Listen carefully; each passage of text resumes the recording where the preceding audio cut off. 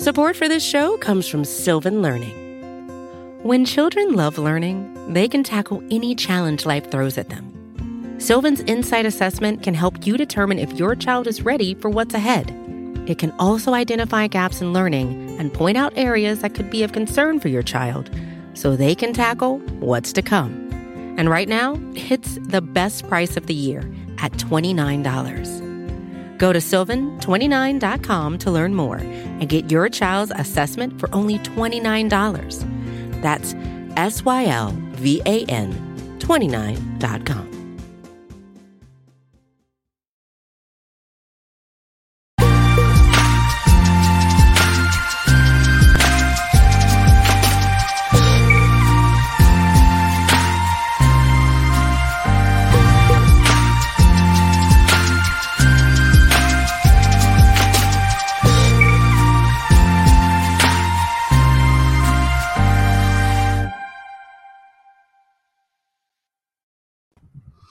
It's the Orange and Black Insider Bengals podcast Wednesday night edition, a little bit earlier than usual for our live viewers, but happy to have all of you with us regardless of the time change. We have a time change because our podcast channel has a big night ahead of it, not only with our show, our humble little show compared to the one coming up later in the evening as well. I'm Anthony Cosenza, joined by John Sheeran. John, how you doing, bud? I'm doing good, man. We're all preparing for the civil war that's about to go down on Ace Boogie's YouTube channel, New Stripe City. Definitely check that out after this podcast ends. If you're watching it live, check it out on Ace's channel at youtube.com/New Stripe City. It's going to be a huge show conglomerate with a bunch of different guests, including, I believe, Willie Anderson's going to be on, Tony Pike, former UC Bearcat, James Rapine, a bunch of other people amongst Bengals Twitter, all discussing one topic, Penei Sewell versus Jamar Chase. So definitely check that out. If you're listening to it after the fact, definitely check it out on our podcast, wherever you get your podcast. But it should be a fun-filled night, all revolving around one topic that's really just encapsulating the entirety of Bengals Twitter right now, Anthony. Well, one of these days I'll get invited to the cool kids table, and I'll be able to give some of my discourse. I kid, of course. It sounds like a fun time for all of you guys, and I'm looking forward to hearing and watching that. A lot of big names, including yourself on that one, so should be fun. We're going to have a little bit of Jamar Chase talk tonight. We're going to talk a little free agency, and we're going to talk draft profile. So we've got a lot on tap on this show. We're going to head right into it, and let's just kind of quickly recap. I know we did a bit of this on the Monday show with our special guest, Kenneth Giles of Symbol, on the water cooler chat, but since then, we knew about Jarran Reed signing elsewhere with the Kansas City Chiefs after the Bengals had some reported interest after he was let go from the Seahawks. Ryan Kerrigan appears to have said thanks but no thanks to whatever the Bengals were pitching him on a visit there. But since, John, Mike Daniels and Amani Bledsoe have been added to the defense. So your thoughts on those two guys being added over the past couple of days here?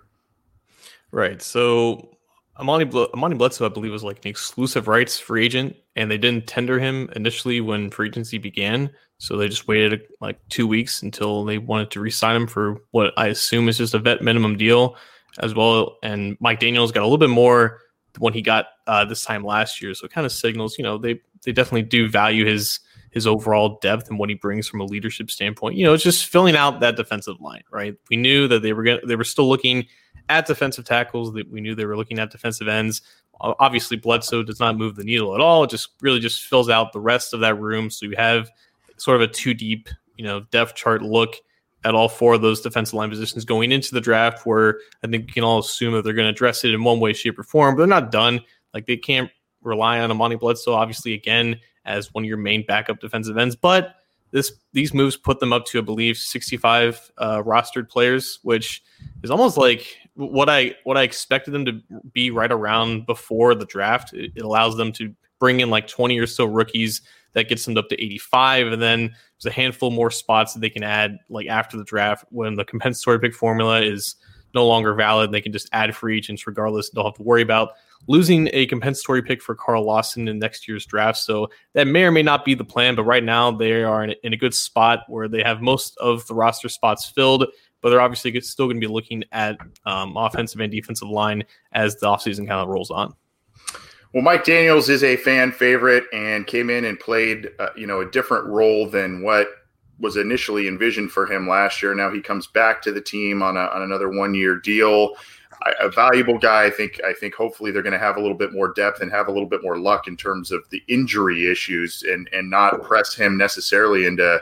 I mean, I know he'll be prepared for it. Us having spoken with him before, I know he will be prepared for whatever role they give him. But, I think ideally the Bengals will have more able bodies just in healthy bodies up front in that defensive line rotation. That's obviously what they've been trying to address, whether it's having interest in Carl Lawson, obviously pivoting to Trey Hendrickson there and signing him, re-signing Mike Daniels. They had interest in Jerron Reed. They brought in Larry Ogunjobi. So, there's a lot of people in the mix there, and they're looking to really revamp that after Geno Atkins has left.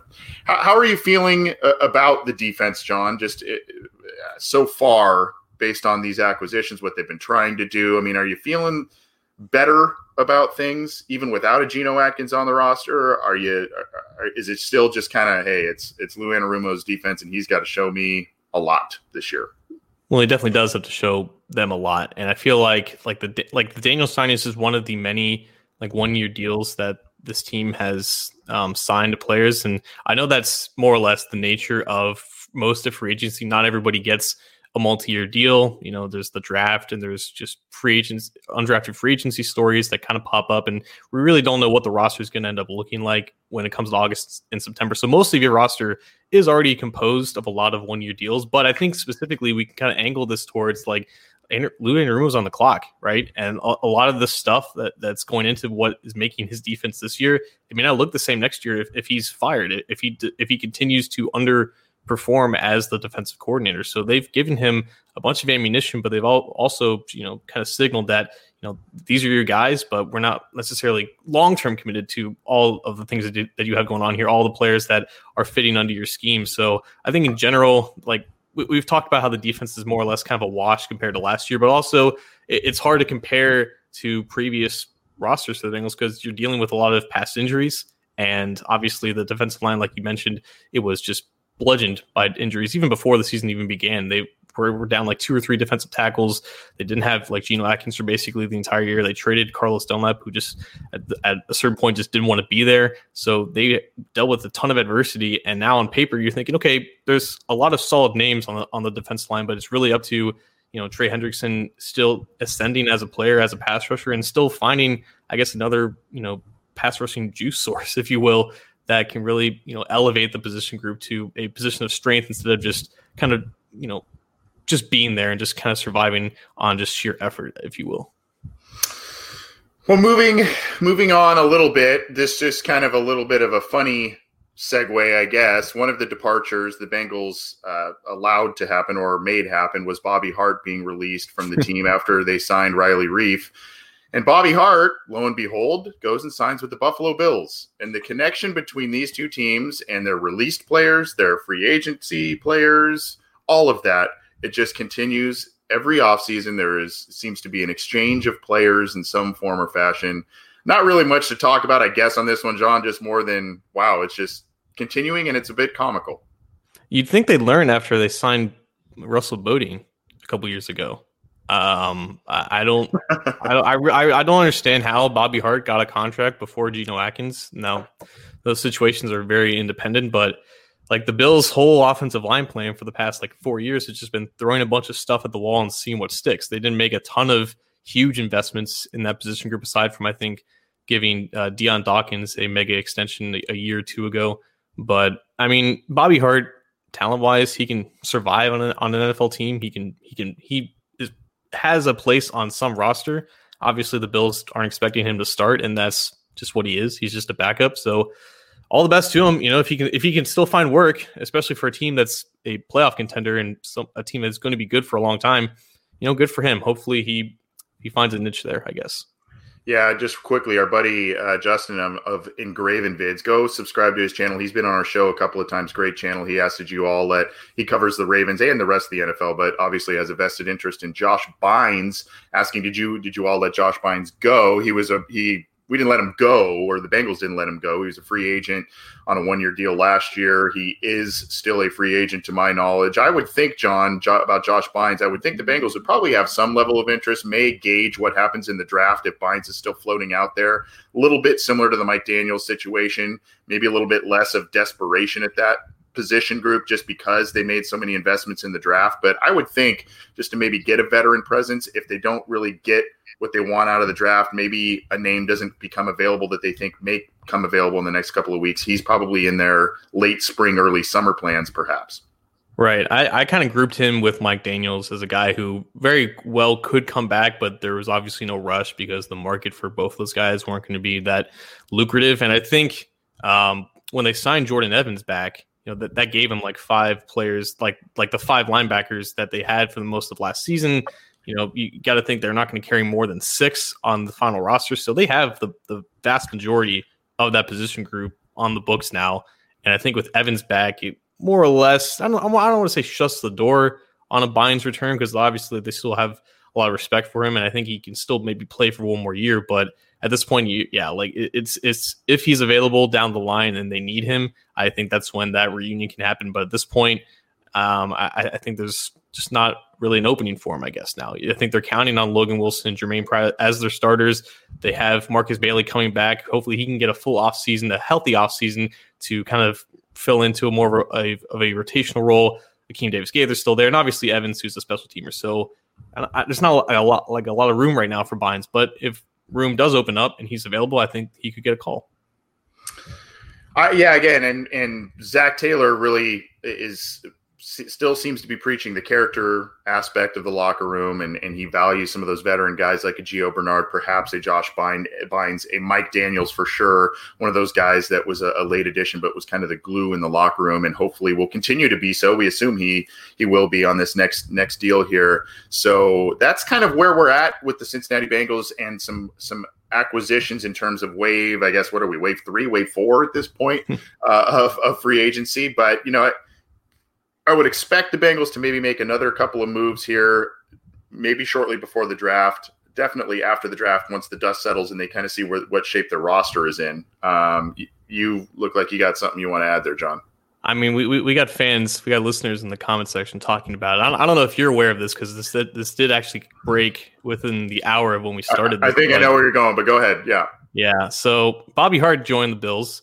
But he wasn't the only former Bengal that joined a new team this offseason. William Jackson signed a 3-year deal with the Washington football team, and he was actually on a Washington-based radio show. I believe it was called B. Mitch and Finley on 106.7 The Fan in Washington. And I believe he was asked about Cincinnati, the Bengals, and their fan base. And this is what he had to say, and I quote, "Cincinnati, they got some crude fans, man.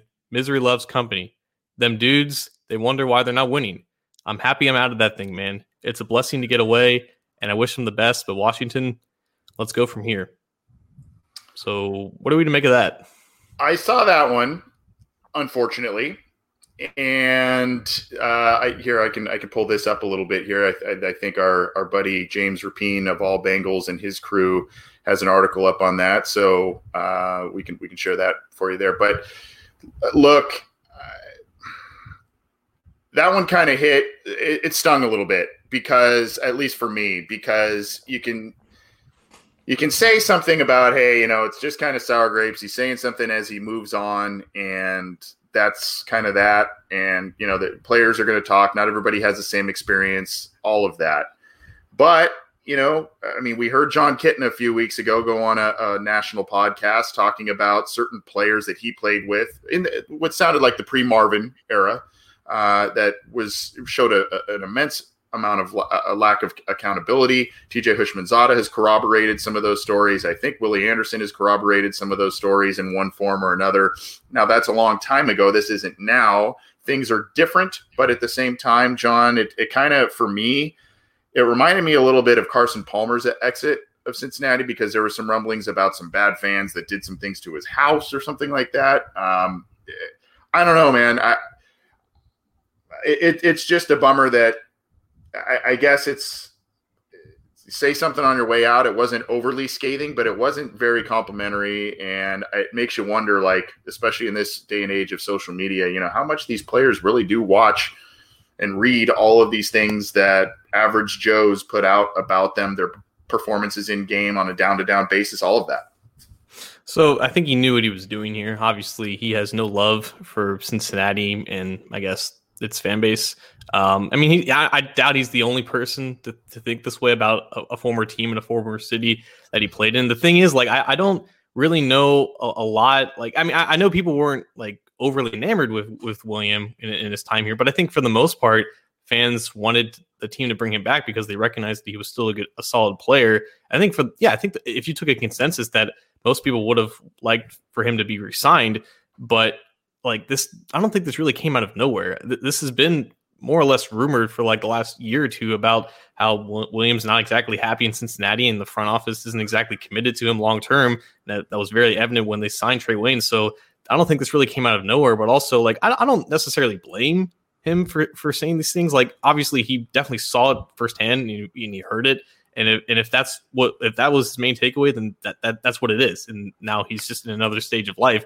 And I don't blame the fans for getting mad at him either, because like that's just how this kind of thing works. But it is the reality. Like if you add players on Twitter and if you are very vocal about that, they hear it. It doesn't just go through them. It doesn't necessarily make them weak for like listening to it and kind of compartmentalizing it. But at the same time, like I never really thought of William as a guy that, like Bobby Hart, who was like a whipping boy from the fan base. So it was a little bit, I guess, surprising to hear him say this stuff, but I do believe that he definitely heard it. And if that's how he wants to take it, he's perfectly fine to do it. Unfortunately, I don't know how much better it's going to be in Washington with an equally, right, if not worse, or more vocal fan base in that sense. And we can talk all about a Dan Snyder run organization, but I wish the best for him. I was just a little bit surprised that he kind of had this takeaway from it.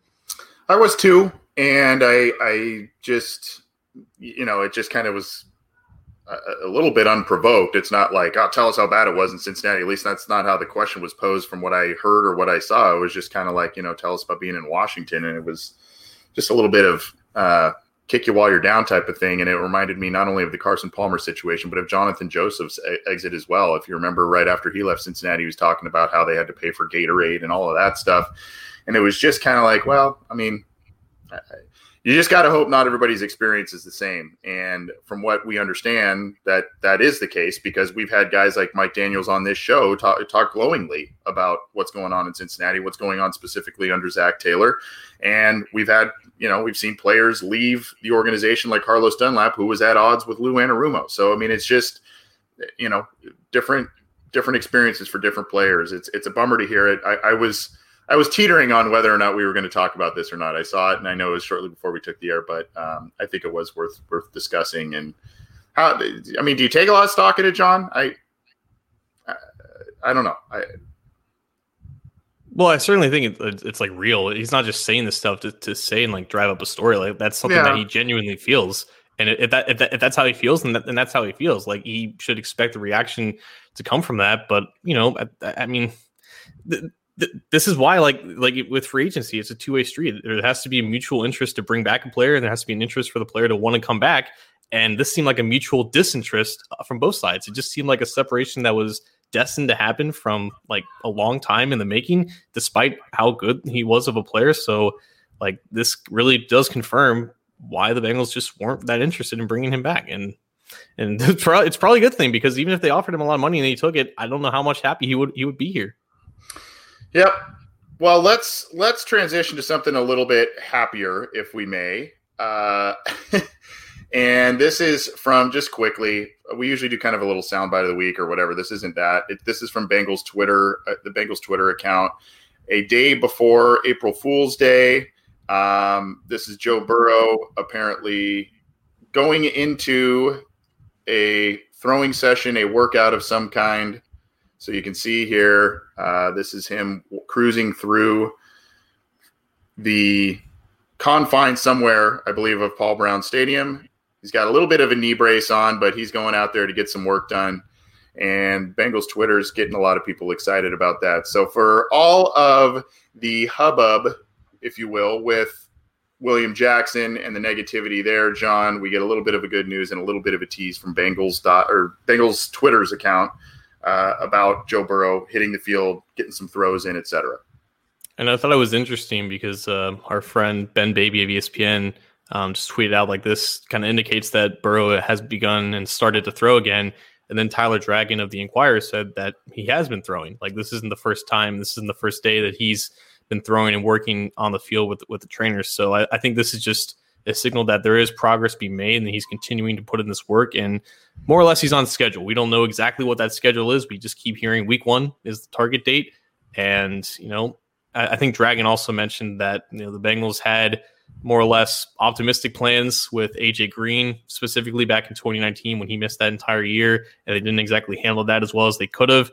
And he claims that they've learned their lesson and they're taking a little bit more slow with this one to make sure that there are no setbacks and there is an actualized plan of attack to make sure that he misses the least amount of time possible. So, take your word, take that for what it is, or if you want, however much stock that you want to take into that. But I think, obviously seeing him walk around and going out there on the field to work is nothing but good news. Absolutely. Before we transition into the state your case, John, just quickly, we're kind of putting a bow a little bit on the free agency period for the Bengals. If you were to say, we can maybe do least favorite, I guess, if you want, but your favorite free agency signing, whether it's based on the player's ability, contract value, and structure, et cetera. What's your favorite free agency move the Bengals have made so far a few weeks in? I think just from an overarching sense, just everything that was about it, like the story and the impact.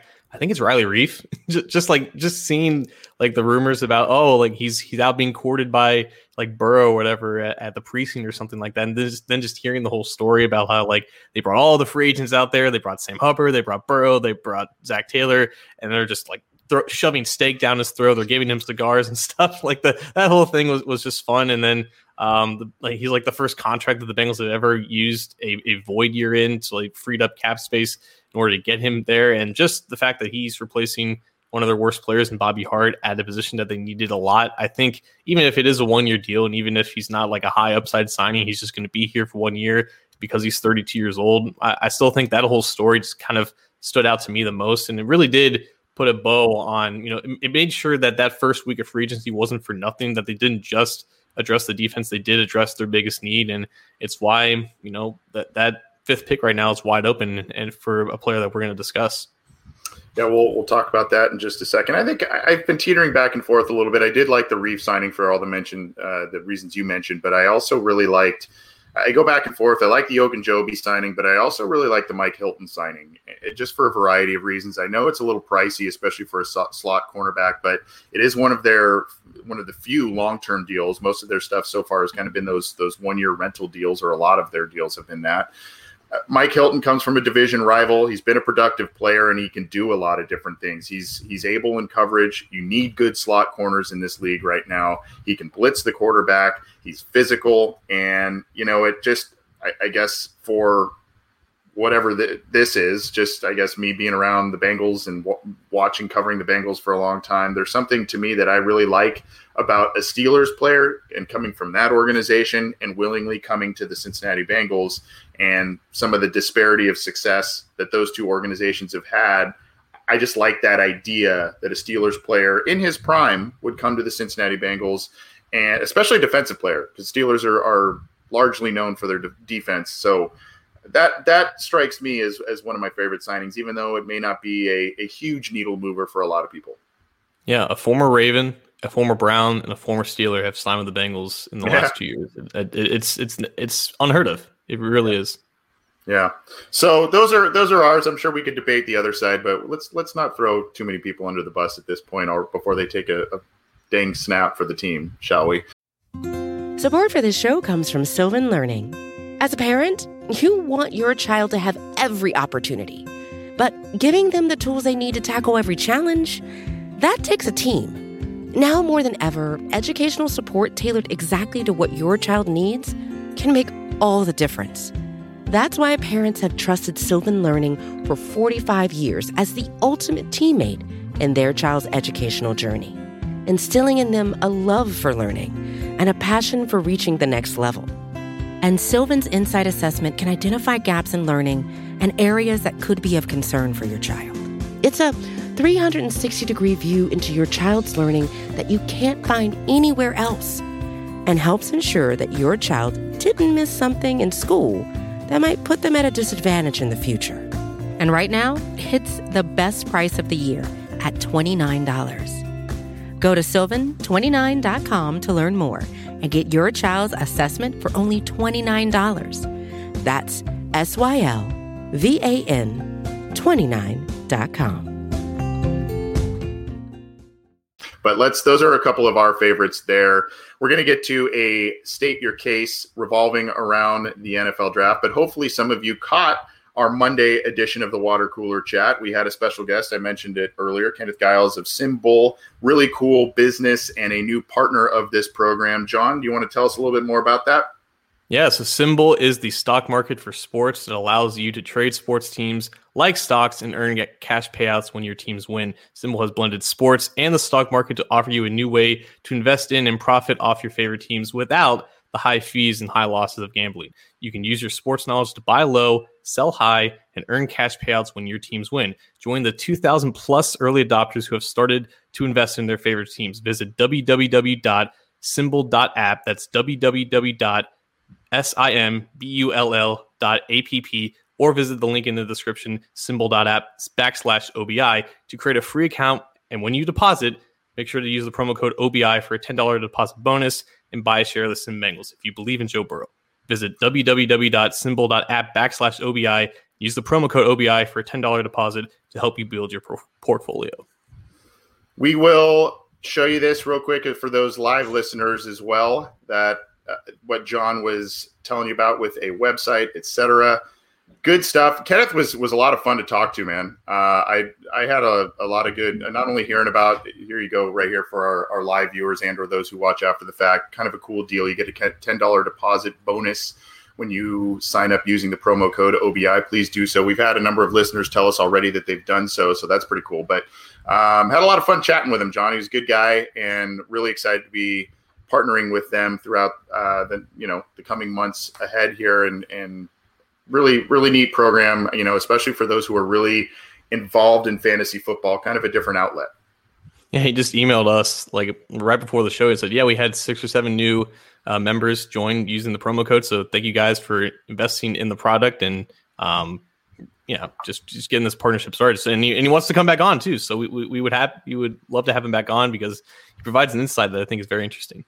Absolutely. So https://symbol.app/OBI. Check it out and use the promo code OBI to get a $10 credit when you sign up. Good stuff there.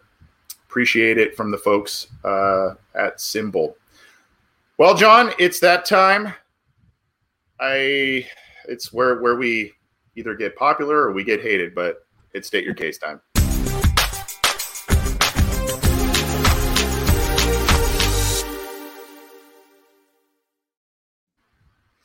So, in case some of you did not see today, as of Wednesday, Jamar Chase, one of the potential, there's kind of 2, maybe 3-ish, 4-ish names that are being thrown around for the Bengals at number 5, if they sit there, depending on who falls in their lap.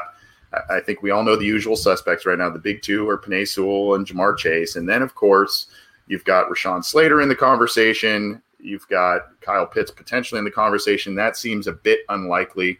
So those are kind of the names that are floating around here. But if you look at what happened today with Jamar Chase and his pro day, he jumped and ran out of the stadium, John. And I've got a couple. This is from For the Win, which is through the USA Today network. You can see here various tweets saying 41-inch vertical. That was his best. Jamar Chase, huge. 11-foot broad jump. And then, of course, he's got a 4.38 40 on top of that.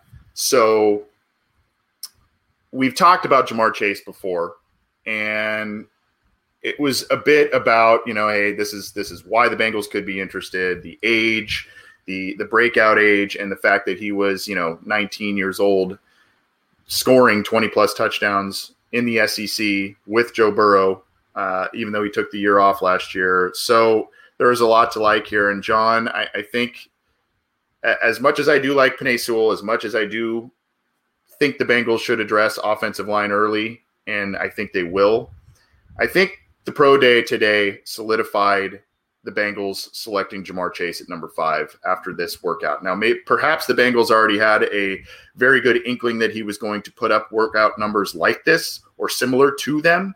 But when you're running a sub 4.4, you've got a huge broad jump, a huge vertical jump, and then you had the production to match it, plus the age, even with the year off. I think that this is in the Bengals' wheelhouse. Now, you also look at the fact that this team, I've said this a couple of times, this team and the organization loves wide receivers. They love athletic wide receivers, and that is an investment they are not usually afraid to make, for better or for worse, whether it's paying A.J. Green a franchise tag coming off of a few injury-plagued seasons prior to that, whether it's extending Chad Johnson and making him one of the highest-paid receivers in the league a number of times, whether it's drafting, using high draft capital oftentimes at wide receiver. They just did so last year, and maybe that's why people are going, why would you do that at number 5 again? I just think, John, that these numbers scream Bengals are going to go after him at number 5. Offensive line be damned. There's a deeper offensive line class. They could go after in rounds 2, 3, and probably both and beyond going forward. I'm not saying necessarily that this is my preference or not my preference. I'm just saying with the workout today and the numbers that he put up, I thought he would shine. I didn't know it would be necessarily this great. And I think that it really kind of solidified the fact that he's probably going to be the number 5 pick for the Bengals if he is there in a month. So people talk about the combine, which didn't happen this year, but in general, people talk about the combine as an act of confirmation. It's confirming not only the medical exams, which is what teams really care about, but it's also confirming the athleticism that you see on tape, right? It's not like we don't really learn a lot when guys run 40s. It's just more or less like, does that match how they look when they run in pads, right? And also, we however much we think we know about players and teams, like actual NFL teams, they have so much more information and at their disposal and data at their disposal that we do. So if any of us were shocked about Jamar Chase's pro day, NFL teams, and specifically the Cincinnati Bengals, should not have been. Like, this guy was legitimately a track star when he entered LSU. Like, you can look up his track and field profile out of the state of Louisiana. He was like an all-American, like, long jumper. He ran like a really fast 100-meter dash. Like, he was made for drills like this, right? And people thought when he was 18, 19 years old, how he looked on the football field 2 years ago was a reflection of how he was going to test a year later after he stopped playing football. And that just never made sense to me. Like, he was 19 years old the last time he put on pads with Joe Burrow. He took a year off. He did nothing but train. And he was already this type of explosive athlete that was built for track and field. And he was only going to get better. And when he got older, now he's 21 years old. You have to think that those types of athletes, those already really athletic guys, they only develop positively. So they're only going to test better than what you think that they were going to do based off what you saw on the field. So many people thought, like, oh, this guy doesn't separate. He doesn't accelerate down the field like a 4.4 guy. He's a 4.4. He's a 4.5 guy on tape. That's probably what he's going to run. Yet Bruce Feldman of The Athletic, who does his annual top college athlete freak list, he reported that Jamar Chase ran a 4.4 flat 40-yard dash last summer at 6 foot, 208 pounds, and he power cleaned like 330 pounds, which is just insane. Like, on top of all this stuff, he benched, I think, 225 like 23 times about a month ago. So this dude was always explosive. He was always as strong as an ox. Those guys typically run fast, right? I don't know if anyone else really expected under 4.4, but teams should have definitely expected something like this if they had any decent knowledge about who Jamar Chase was, and specifically with the Bengals. They probably know everything that he is at this point because they have that connection with Joe Burrow. They've definitely talked with him. He claimed, he said in the post pro day like media session that he has talked with the Bengals. He doesn't even know how many times. Apparently, like, he's lost count. Either he just doesn't know which team he's talking to, or he's already talked to the Bengals several times that he just doesn't know the exact number of conversations that they had. So yes, like, he's 100% in the conversation. If not, he's the favorite to be that pick because of everything logical that goes around it. But also, this is confirmation of a really good athlete, and not a lot of us should have been surprised by it. There may be a little bit of a different spin on things. Sewell has his pro day, I believe, Friday or late in the week. So, there may be some different conversations. Everybody thinks they know all the stuff beforehand, and these guys oftentimes surprise us. Everybody who didn't want Chase for the Bengals seemingly said he's going to measure in at 5'10", he's going to run 4'5", and he's going to, all this stuff. Well, lo and behold, he measured in over 6 feet tall. He ran a sub 4.4 40, which was he was trying to get at 4.4. He told reporters at the end of his workout, and he jumped out of the gym. So, all of these people that thought he was going to be too short and not fast enough, they got proved wrong, at least in the underwear Olympics, quote unquote, on Wednesday. And I'm seeing this too, John, from our good friends here, Antoine Malone, talking about Kyle Pitts and Mike Holbrook as well. Pitts is a matchup nightmare. I would love Kyle Pitts for this team. I just don't. We've been hearing from some beat reporters and whatnot that that's probably not going to happen. They are probably looking at that TE designation and not going that route, and or they are enamored with Jamar Chase and these numbers that he put up Wednesday. So as of this point, again, it's not necessarily what I would do in the GM chair. It would be one of the options for sure that I would be thinking about, but I'm just saying, I think what we saw Wednesday really solidified that he is the front runner for the Cincinnati Bengals based on their history at the wide receiver position and what he showed. I mean, he fits everything that they look for. And yes, Zach Taylor was at Florida's pro day, not only looking at Kyle Pitts, but I was assuming Kadarius Toney as well. Florida's got a lot of athletic prospects, but also, I mean, it makes sense because they've been talking to Chase. They pretty much know who he is as a person at this point. It makes sense why not everybody of the Bengals brass was there to see him in person. But honestly, who do you think matters more, Zach Taylor or Troy Blackburn? Because Troy Blackburn was at LSU's pro day, according to Jay Morrison of The Athletic. I mean, he's the vice president, so like he's going to be around here longer than Zach Taylor is. So I think that also means something as well. But also that's just due diligence, right? Like these pro days happen on the same day, and they have to split up resources and personnel to go whichever way. So like, yeah, I think they're doing due diligence on Pitts, but I think, right, the logic and the rumors. There's so many insiders now who are leaning towards Chase. Like just listening to them, Dane Brugler, Ben Albright, Albert Breer, Peter King, Paul Dana Jr., like all those guys have more or less said in the last week that they're either leaning towards Chase or Chase is the favorite now at this point.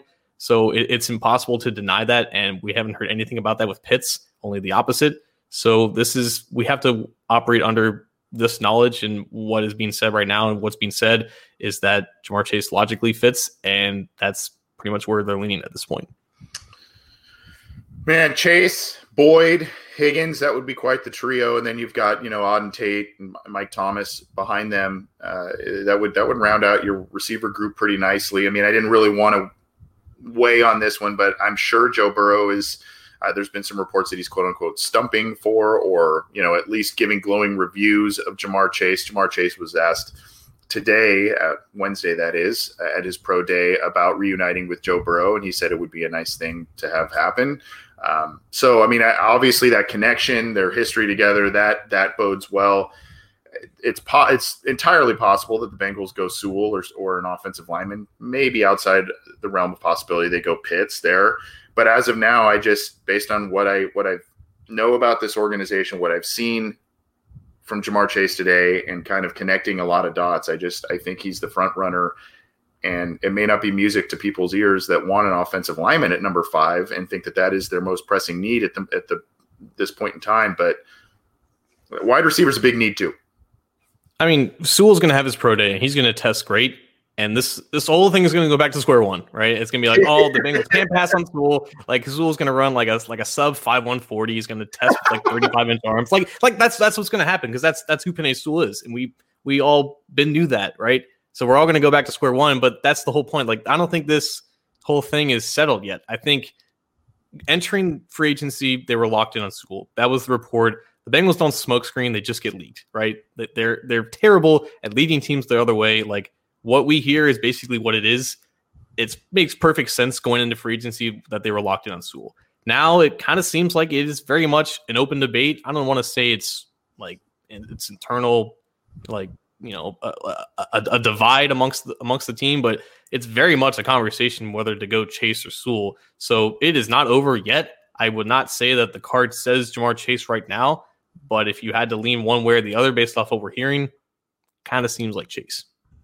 Yeah, I'm seeing a comment from our good buddy Robert Obrecht saying hard to get the ball to 3 wideouts, and then I see someone else had said something. No, it is not. It is not, because if you saw, I mean, basically the Bengals had they had 2 receivers that sniffed 1,000 yards last year, and then AJ Green almost had 600 yards in a subpar season, and with Joe Burrow missing the last third of the season. So, I mean, I think you're able, especially with Joe Burrow and a healthy full season under his belt, you're able to get 3 guys the ball. I think it is hard to defend 3 wide receivers of that caliber. Like that's the whole point. People are so worried, I guess, of the egos of Boyd and Higgins. Like, oh, it's going to cap their potential. It's only going to make them better. Like they may not be like prime fantasy targets now, if that's what you care about. But if this offense, if it's ever to reach like 5,000 passing yards from Burrow, like the majority of that's going to be the receivers. Like everyone's life is going to be so much easier. Like the Bengals. Look at their recent history: Chad, TJ, Chris Henry, AJ, Marvin Jones, Mohamed Sanu. This would be the next version of that. It makes sense. Yep, and with a more adept quarterback, you would think and hope, who is still growing. The other thing with Jamar Chase, before we close up this week, state your case. The other thing with Jamar Chase at 21 years old, 6 foot plus, a little over 200, there is still potentially, as he gets 23, 24 years old, there's still potentially some growth to be had, physical growth. So not only, football mental growth, physical growth, and you could even see a slightly even bigger version if you think for some reason he's too small or whatever for pick number 5. That is theoretically bound to happen. But this is this week's State Your Case. I think that Jamar Chase has cemented himself as the front runner for the Bengals at pick number 5. Watch next week. Panessa will blow up the pro day deal, and I'll do the opposite. But that was this week's State Your Case.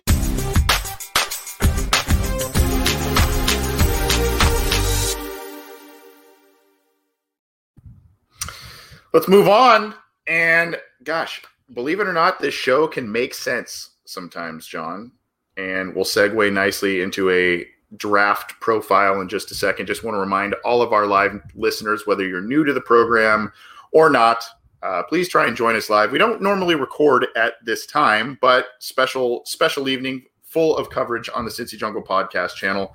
But if you can, join us for every live recording on our YouTube channel, on cincyjungle.com, and Cincy Jungle's Facebook page. If not, you can download the audio recording on your favorite audio streaming platform, whether it's iTunes, Stitcher, Spotify, Google Podcasts, iHeartRadio, any of those. We're on all the major ones. And then, of course, our YouTube channel. You can subscribe to our YouTube channel. There's a little icon right under John's left shoulder there. Yeah, click that bad boy, and you get notified when we go live via video, and or subscribe to all of those, our podcast channels, so you know when new material from our show, from Orange is the New Black, from Chalk Talk, all that stuff is live for you to consume. John, well, the Bengals may not go offensive line at number 5 if I end up being a nice soothsayer and looking in my crystal ball and predicting Jamar Chase there. But we talked a little bit last week on our mock draft about Alex Leatherwood, a tackle that could theoretically be there and should theoretically be there in round 2 based on projections. Seems like a nice piece for the team, a guy who could play guard and then kick out to tackle later on, theoretically, going forward, and a guy that the Bengals could be very interested in, being from Alabama. But there's another name that could be a top round 2, and that is Notre Dame's Liam Eichenberg, a guy who has a lot of starting experience at left tackle, has a lot of good film, and a guy who probably could be a good player for the Cincinnati Bengals on the offensive line going forward. So I've got some stuff, some notes. I reviewed some film. I saw some other things. I I know you have some thoughts on him as well, so we'll kind of go back and forth on this, but I'll kick it off with some of the things that I found and saw with Liam Eichenberg and how he may or may not fit with the Cincinnati Bengals, at least this year or the years ahead. So here is one, by the way, if you're on Twitter, you don't follow this guy's account, please do so. He has a really cool account, especially this time of year, Kentley Platt at Math Bomb. So if you look at, he does these, it's the relative athletic score. He kind of takes a lot of different composite data, but from workouts and size and all of these at all different kinds of position groups. And you can see here, it dates all the way back to 1987. So at Math Bomb, go check him out, especially this time of year. Go follow him because it's a really cool thing. But you see here, 8.53, and the composite agility grade is great. The bench, of course, I know Paul Alexander is no longer the Bengals coach, but the bench is a high thing there. Good size. You see a little over 6 feet, a little over 300 pounds. Not great on the vertical jump. Broad jump's okay. And then some other good, like I said, great agility grades there. So as you see here, this was interesting to me. The 8.53 RAS out of a possible 10 was 166th out of 1,124 offensive tackles from 87 to 21. So pretty good. Not something to leap out of your chair about necessarily, but it's worth noting. And that's some of the stuff that you see on film, or at least I saw on film. I saw a pretty good athlete, not a great one. I saw a guy who does things. He's kind of just solid across the board. And that's great for the Cincinnati Bengals, who need long-term help at tackle. And this could be your right tackle of the future. The concern there, speaking of right tackle, is there's not a lot of snaps from him from the right. He's had a few. I saw some snaps at right tackle from him, but he was primarily their left tackle and replaced Mike McGlinchey after he left for the NFL and started all the games there for the Irish after McGlinchey left. Now, again, kind of going on a con that I have, and speaking of McGlinchey's a bit bigger, about 6'8", and in the 3 teens. You saw there, but I think 6'6", 302 or so for Eichenberg, but still a lot of good stuff here. And I'm gonna play some clips here via Twitter that I found that were also just kind of little clips off of other film that I watched from him, but I thought that they would help some people see some of the things that I am talking about here. So this is from Blitz Analytics. But if you see here, watch the circle. He's in pass pro. He gets a little bit of a bull rush against him there. I didn't really like that one. There was one here from our buddy Blake Jewell of All Bengals, John. I'll put this one up here as well. He likes Eichenberg as a Bengals target here, so check this out. It is off TV here, so a little grainy there, but you can see here he's pretty stout, right? Just kind of holds his ground in this one. Doesn't let the defender get to do much of anything. So I like that one. And then one of the things that I noticed, and not necessarily in these that I'm sharing, but one of the things I noticed quite a bit in the run blocking aspect, a lot of movement up to this and effectiveness at the second level. A lot of second level stuff where he got up and knocked out a linebacker, knocked out some others up the field a bit to spring big plays. So those are some of the things that I saw, and some of those clips are available on Twitter and whatnot. But again, just kind of solid across the board, solid athlete, not spectacular, solid across the board in terms of what he does. I think he has the ability to be a pretty good pro for a team for years, but not necessarily a perennial Pro Bowl type of guy.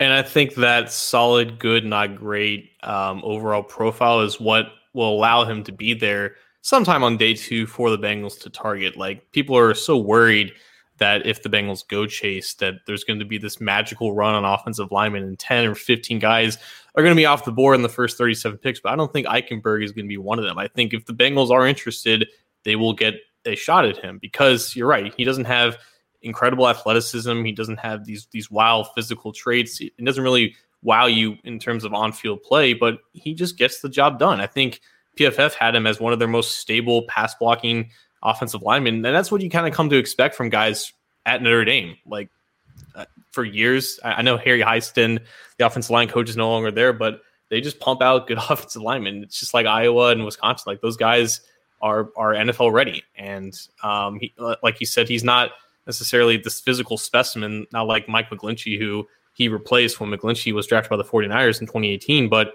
he's just a solid player. I think what is a little bit concerning, though, the lack of arm length. It might be a little bit under the Bengals threshold. He, I believe, measured in with 32.5-inch arms, which to them is most likely a guard. I don't think they would have that type of player at tackle long term. Also, the middling athleticism, it does make you wonder if he is a fit in a wide scheme zone. But that's also an interesting point too, because courtesy of Pro Football Focus in their advanced data, Notre Dame ran like 60% of zone in terms of run plays and only like 30% of gap style runs, which is like not what the Bengals do. So the Bengals are more zone oriented, and Eichenberg's zone block or run blocking grade was in the 90s this year, was like its best overall year run blocking. And that was the same year that they switched to more zone. So that kind of bodes well for fitting what they want in terms of how he produced. But also I think just being an average athlete, it's not ideal, I guess, if you want to have guys, in that zone blocking scheme, getting up to the second level. But like you said, he's not going to lose like tremendously, and it's not going to lose often. It's just a matter of, is he going to be effective, I guess, against superior athletes? And is he going to survive on the edge if they keep him at tackle with less than ideal arm length? I think his technique is fine to overcome that. And like you said, I think he's just a solid player who doesn't have a lot of weaknesses. So with all that in mind, like if he's there in rounds 2, or even if he drops to round 3, because he just doesn't wow you, and he just exists, and there's other more promising guys that are drafted above him, he might interest the Bengals. I guess the one thing to note, though, is that Notre Dame had its pro day today, and Frank Pollock was not in attendance as one of the offensive line coaches. So, I mean, Eichenberg is not the only Notre Dame offensive line prospect in this class. So the fact that Pollock wasn't there at all, it may or may not be telling that, they just aren't really interested, but, it's not an end all type of thing. They could just know a lot about him and just not want to see him in person. So yeah, if he's there and they would like to address offensive line at that point in the draft, I think he has to be someone that they look at. Speaking of Frank Pollock, Roy York in our live Facebook chat says, is Liam better than the tackle at USC? Well, Frank Pollock was on hand and doing the drills with Elijah Vera Tucker at USC's pro day, was very interested in that, or seemingly interested in that player and those drills there. So, take that for what you will. Liam is not I wouldn't say Eichenberg is a better offensive lineman prospect in this draft than Vera Tucker, but it depends on how you view Vera Tucker. If you're more in line with him being a guard or a tackle, a lot of people seem to like Vera Tucker much more as a guard than a tackle. This is the thing with Eichenberg, and this is what I'm not quite sure about. You mentioned the potential shorter arms and all of that. There's not really a track record. Leatherwood had a little experience at guard and then played tackle, right? That's not the track record here. So I don't know if Eichenberg, especially early, if you're going to say, hey, this is a guy we can plug in at guard and let him be groomed maybe to replace Reif in a year or two. I don't know how effective that will be, because there's not, to my knowledge, I didn't see a lot of guard stuff from Eichenberg. I saw a little bit of right tackle snaps, primarily mostly on the left side. Right. And every offensive line position is different. I don't want to be the guy that says, like, it doesn't matter, like, you can play whatever. But I also think that, if you're playing left tackle at Notre Dame and you spend an entire offseason, working at a different position for the NFL, I think he could be able to do that, just because technique wise and just from a technical standpoint, he's just solid. He doesn't have anything that strikes you as that's going to be a problem. He doesn't bend at the waist that much. He doesn't end up on the ground. Both things were really prevalent with Billy Price at Ohio State. Like, he has some limitations from an athleticism standpoint and from a physical standpoint, but I think he works well with those. And he doesn't have anything that evaluators and scouts are going to be like, that's an issue. We don't want to invest in that early. But at the same time, those limitations kind of make him less desirable. But that could work for the Bengals' favor. Even if they aren't tremendously high on him, I think if he's available a little bit later than what people expect, just because there are more high upside tackles in this class, he's a target. I think so as well. It's just, where do you play him right away? And is this what you don't want? I mean, ideally, you want guys that you draft in the high rounds. You want them to come in, plug, play, and be effective for you right away. Again, he very well could come in and play a guard position and be effective right away. Maybe that's his trajectory based on the arm length in general in the NFL. But ideally, you want him to go and play, right? If you're going to take him at the top of round 2, say, you want this guy to play right away and be effective for you. And, if it's a position that he's not overly familiar with, I don't know. A lot of accolades, a lot of awards for this kid. One of the best offensive linemen in college football as of last year. So there's a lot to like. It's just a matter of how high is the ceiling with this guy? Where do you play him right away? Those are some of my immediate concerns. Right. And I think because he's not, he doesn't fit all their thresholds for a tackle, if they draft him, they might just draft him as a guard, just full time. If that's the plan, they stick to it and they just commit to it, then it could definitely work out. Also, I think just it's an overarching type of thing to look out for now, because a lot of these tackles, when they're measuring in at their pro days, they don't have like the elite arm length. I think Leatherwood is one of the few exceptions in this entire class. For a lot of these guys have like 33-inch arms or less. And especially for Frank Pollock, I think for the most part, he has worked with offensive linemen with, very long frames, very long wingspans. Like that fits guys who have to get laterally really quickly in these wide zone schemes. Like it's a prerequisite more or less. So that's something to watch for if a lot of these guys just end up being a little bit, shorter, or they don't have as big of arm lengths or wingspans. Like that's something to look at. Well, for those who say I only talk about USC prospects, I went with one of USC's biggest rivals and one of the Bengals' biggest needs in terms of offensive line. We thought it was only fair if I was going to say Jamar Chase is going to be the pick at number 5 based on his workout today in our State Your Case, then we got to say, well, let's look at offensive line options at the top of round 2, because there should be some good ones, this kid included, and Leatherwood. At a rival school of USC, nonetheless. I mean, do you consider Notre Dame a rival of USC just because they play that game? Yes. Yeah. That's fair. Yeah.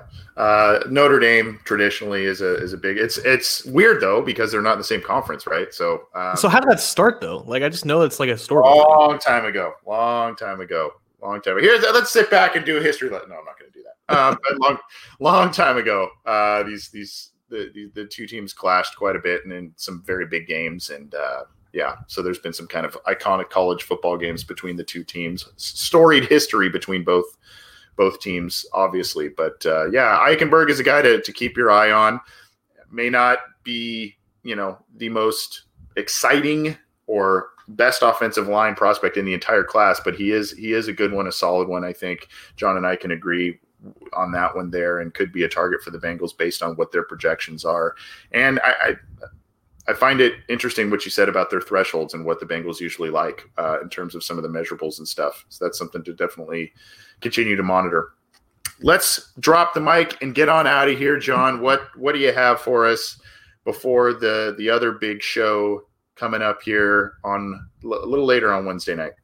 I think that is my only mic droppable thing right now. Just definitely take a break, eat some dinner, maybe take a nap, because you're going to need all the energy that you can possibly muster up for this next show. Again, for Orange is the New Black on Ace Boogie's YouTube channel. Definitely check that out. It's going to be wild and chaotic. It might not make a lot of sense, but it'll definitely be worth your time. Please do.